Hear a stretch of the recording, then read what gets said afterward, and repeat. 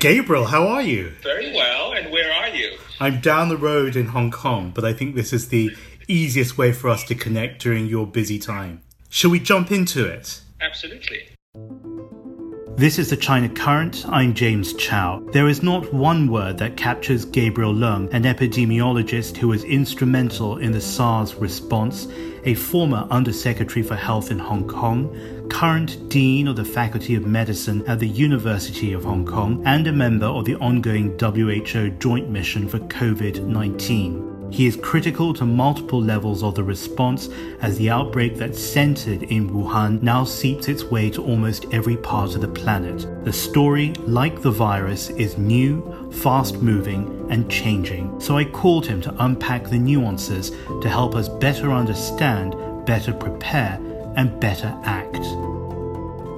Gabriel, I want to start off with what you said the other day. You said the whole point of epidemic control is to flatten the peak so that, in your words, societies and hospitals don't get overwhelmed. So the first question is an obvious one.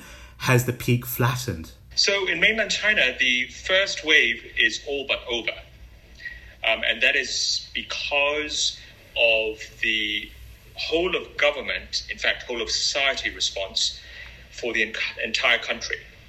So with the possible exception of Wuhan and neighboring municipalities in Hubei, the rest of the country, you have seen the dramatic reduction in the daily reported new cases. And from our analysis looking at transmissibility, the force of infection in the community is very, very much reduced because of that response. And I think what we should now be alert of, as well as really very closely monitor, is that as economic activities resume, albeit gradually and in a deliberate manner, then you should be very closely watching for any first signs of recrudescence. That is there going to be a second wave as the rest of society goes back to normal functioning? And even if there is going to be a bit of a second wave, that is only to be anticipated. And so long as it remains under control, where, let's say, the effective reproductive number, that is the average number of secondary cases that a typically infectious individual would transmit onto, so long as that number remains steady at below the unity value of 1, then the rest of society as well as the health system can cope. Now that's for China. For Hong Kong, we have been doing a lot of social distancing as well as personal behavioral changes. Everybody has a mask on, especially when they go outside. People have really cut back on going to work, flexi working hours, flexi working days, home offices, schools remain suspended, and nobody's really going out to shopping malls or for large gatherings or even meals socially. So all that has kept our numbers relatively stable, and the effective reproductive number is just under 1 in Hong Kong, which means that it's not eliminated, it's not gone away, but it's on a very slow and steady course. And that's really what you see in Hong Kong, and in many ways also mirrored in Singapore. And so we just need to keep being vigilant and continue with our containment policy. As for the rest of the world, you are now beginning to see the beginnings of the first wave that mainland China went through a month ago. And the rest of the world, in particular, some countries where you've seen explosive growth of the outbreak, like South Korea, Iran, Italy, and unfortunately, probably also the United States, because the number of deaths that's been reported so far is what is more worrying than the absolute number of new cases that's been diagnosed. But that is really an artifact of not having been testing enough in the earlier part of the response. So that's really what the global picture is at the moment. You talk about behaviors. What about discipline? And is there such a thing as outbreak fatigue as this outbreak in mainland China and increasingly around the world continues down the timescale? Of course, you can't keep on suspending work, school, and all societal functions effectively closing down for an indefinite period of time. That is not sustainable, nor is it advisable. So the big question is, given the success of the China response for its first wave, which are the determining components of that response that can and should be adapted and modified and then replicated in other countries. So I think it would be silly to try and completely do a copy and paste. That is not possible, and that is not feasible nor pragmatic. But I think it is absolutely critical that we look at that whole package of interventions that China has been implementing, then work out which of the component parts are the main drivers of that huge dramatic reduction in the force of infection. And therefore, then isolate those components and then see how they might be adapted to other countries. Let's tap into another area of your work, which is, of course, the science. What do we know more about the epidemiology? Because understanding that surely is going to unlock all possibilities into the future. Well, I just finished co-chairing the epidemiology track of the WHO R&D roadmap for COVID-19 just a few days ago. And there are really four areas. One is transmissibility, which we've talked a lot about. Two is severity. And the flip side of that is susceptibility. And then the last bit is really an assessment of the measures, that is the interventions. So we've talked about the transmissibility, we've talked about the assessment of the impact of those interventions. So on to severity and susceptibility. So let's take severity.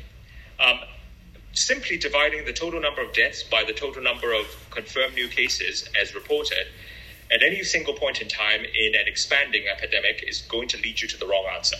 It's wrong because it takes about 2 to 3 weeks, as best as we can tell, in order to have resolution of what may happen to somebody who is infected. Resolution in terms of, is this person going to survive and recover, or is this person going to die of the infection? So simply taking a denominator of confirmed new cases who haven't had time to, quote unquote, resolve that clinical outcome, and then using that as the denominator is not going to give you the right answer. So it requires careful statistical or mathematical adjustment. And the answer is probably going to be closer to 1.4%. And that would be the case fatality ratio amongst all symptomatic cases. What we don't know yet is how large the completely asymptomatic portion of that clinical iceberg is. So again, the second thing that we need to watch out for whenever a number gets thrown about is what is the denominator population you're talking about. So generally there are three levels. One is amongst everybody who's infected. And in order to have a reasonable estimate of the total number of infecteds, you would need to have good age-stratified serological studies. These are being rolled out in mainland China, but the fieldwork has not been completed yet. So we don't anticipate that we will have an answer for a few weeks. Then the next level up is symptomatics. And those are fairly easy to identify so long as they don't exceed your surge capacity for testing in your labs. And then the third level would be everybody who's hospitalized, who's sick enough to be hospitalized.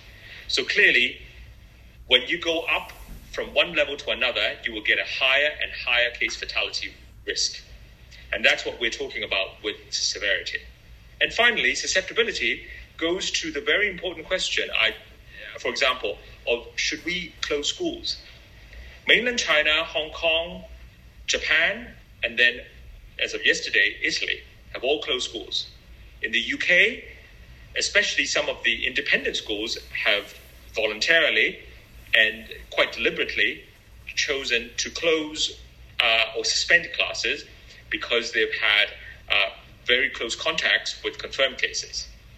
So the big question is, are children really susceptible? Because if you look at the reported case numbers, children seem to be relatively spared. But does it mean that they are not susceptible? Or does it mean that they are equally susceptible, but they don't present as very ill patients and therefore they're being missed? Or if they are susceptible, then are they infective? That is, do they go on to infect others? Do they spread it to others? Like in flu, children are a very important group of that transmission matrix. And if they are, like flu, infective or even particularly infective, then closing schools would be the right thing to do. So should parents be concerned then, Gabriel? Until you get good age-stratified serology, you're not going to get that answer. I want to ask you also about the denominator. You said that we need to rethink the denominator. Does that therefore indicate that we need to rethink other approaches to how we are calculating? Well, the approaches are out there, but it's just that because it is such an important number, we are fighting an infodemic as well as an epidemic. And so you get a lot of almost off-the-cuff, bordering on cavalier comments on, the CFR is this, the CFR is that, without really explaining the context. And without that context, the number is meaningless.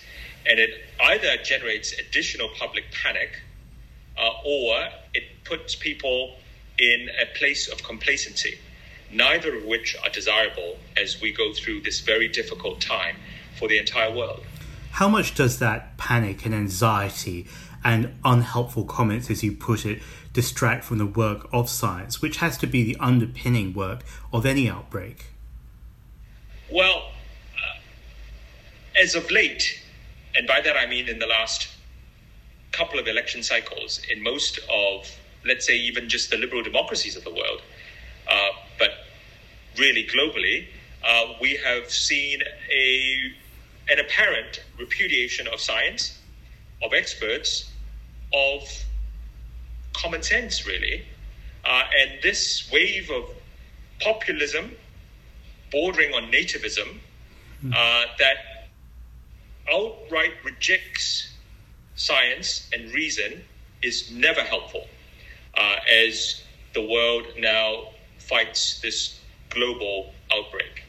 You've long been a critical asset to organisations like WHO, but particularly in this ongoing and current response. You were obviously a contributor to the Science and R&D meeting that happened a couple of weeks ago. And going forward, more recently, you've been an integral part of the joint mission over in mainland China. What can you share from that particular mission? I think that I've learned such a huge amount. First and foremost, the co-leads of that mission were absolutely inspirational figures. So Bruce Aylward from the WHO and Dr. Liang Wannian from the Chinese Ministry or the National Health Commission. Both are very well-known, well-acknowledged veterans of fighting outbreaks. And I, as well as others, have learned so much from them and been inspired by them.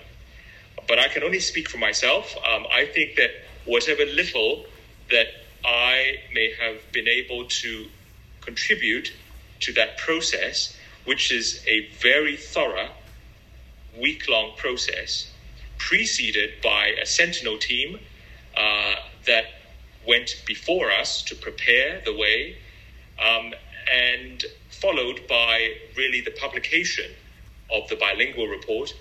I think that the whole process has been very rigorous, very robust, and I think the report that has come out has and will continue to help the global outbreak and to inform what countries may consider doing, arising from the new knowledge that has been gained as a result of that particular mission, in large part based on the superb investigation that has been done by the Chinese authorities. There's been a lot of question around the capacity and the willingness of the Chinese authority to deliver on this outbreak. You've been asked about it many times, I'm sure. As someone who's been a part of it, as a first-hand participant in this international joint mission, what do you say? I would just echo what Bruce has said many, many times, most recently in the New York Times interview, that it is a very scientifically driven process, informed by field exposures, not only to hospitals, but also clinics, to wet markets, to different parts of the country, to the epicenter in Wuhan, as well as to the south, to the north, and really having a lot of input, looking at what the Chinese have done and continue to do, and coming up with a report that has been endorsed by all 25 of us who were members of that commission. People seem to think that this is somehow the first time that China has worked with the world because it's a new outbreak. But of course, there's been a long-established scientific collaboration between international partners, not only WHO and Chinese CDC, for example, and the Health Commission. Was that experience on the team a very free-flowing exchange? Absolutely, and it goes beyond the health sector. So in each of the provinces that we visited, the provincial governor and all the relevant government departments all came and all really pitched in with supplying information, with showing us data, and really with providing access for us to ask questions, and that's really been very helpful. And I think that you do need a whole of government and a whole of society approach to fighting a global epidemic of this scale and speed. The backdrop behind you is a reminder of the many different areas in which you work. Of course, you're speaking from Hong Kong University, where you're the Dean of the Faculty of Medicine. You also have a political background as a former Undersecretary for Food and Health. You're a scientist, and you've been a big part of the global response on this. Where would you say to families and individuals in countries that are now experiencing the spread of the outbreak, in countries maybe like Norway and Switzerland, but also Iran and Italy, as you mentioned before, what would you advise them to do both on the community level, but also on government level? I think that at the government level is easy. It's a whole of government approach because it does take across-the-board action from making sure that finances work, that there is swift mobilization of the necessary funds and people so that you could get the necessary resources to the places that need them, and quickly. In addition, you do need the Home Affairs Department or the Civil Affairs Department to make sure that needs of society beyond health are well looked after, that what come may, you do need to have the rest of societal functions really working. Of course, health is a very important and the central part of it, but you do need, for example, if you are going to have temperature screening at the border. You need your immigration and customs departments all on board. You need your airlines to be adherent to infection control policies. You need your train stations to be on side. So a whole of government approach is really what is called for and absolutely necessary. As for civil society, the press, the media, they all have a role in making sure that voices are heard from every quarter of society. Because what I fear with this particular disease is that we may be at risk of committing, either by commission or omission, a huge health inequity.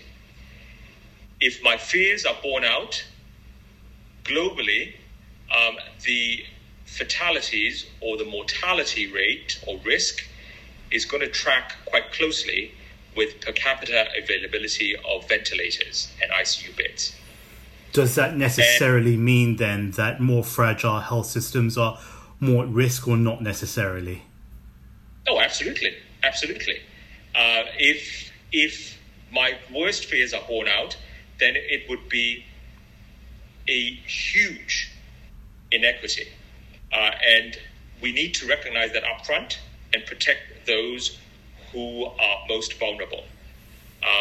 So that's really for civil society, for the media, and for communities to really make sure that they provide that third voice, fourth voice, and fifth voice.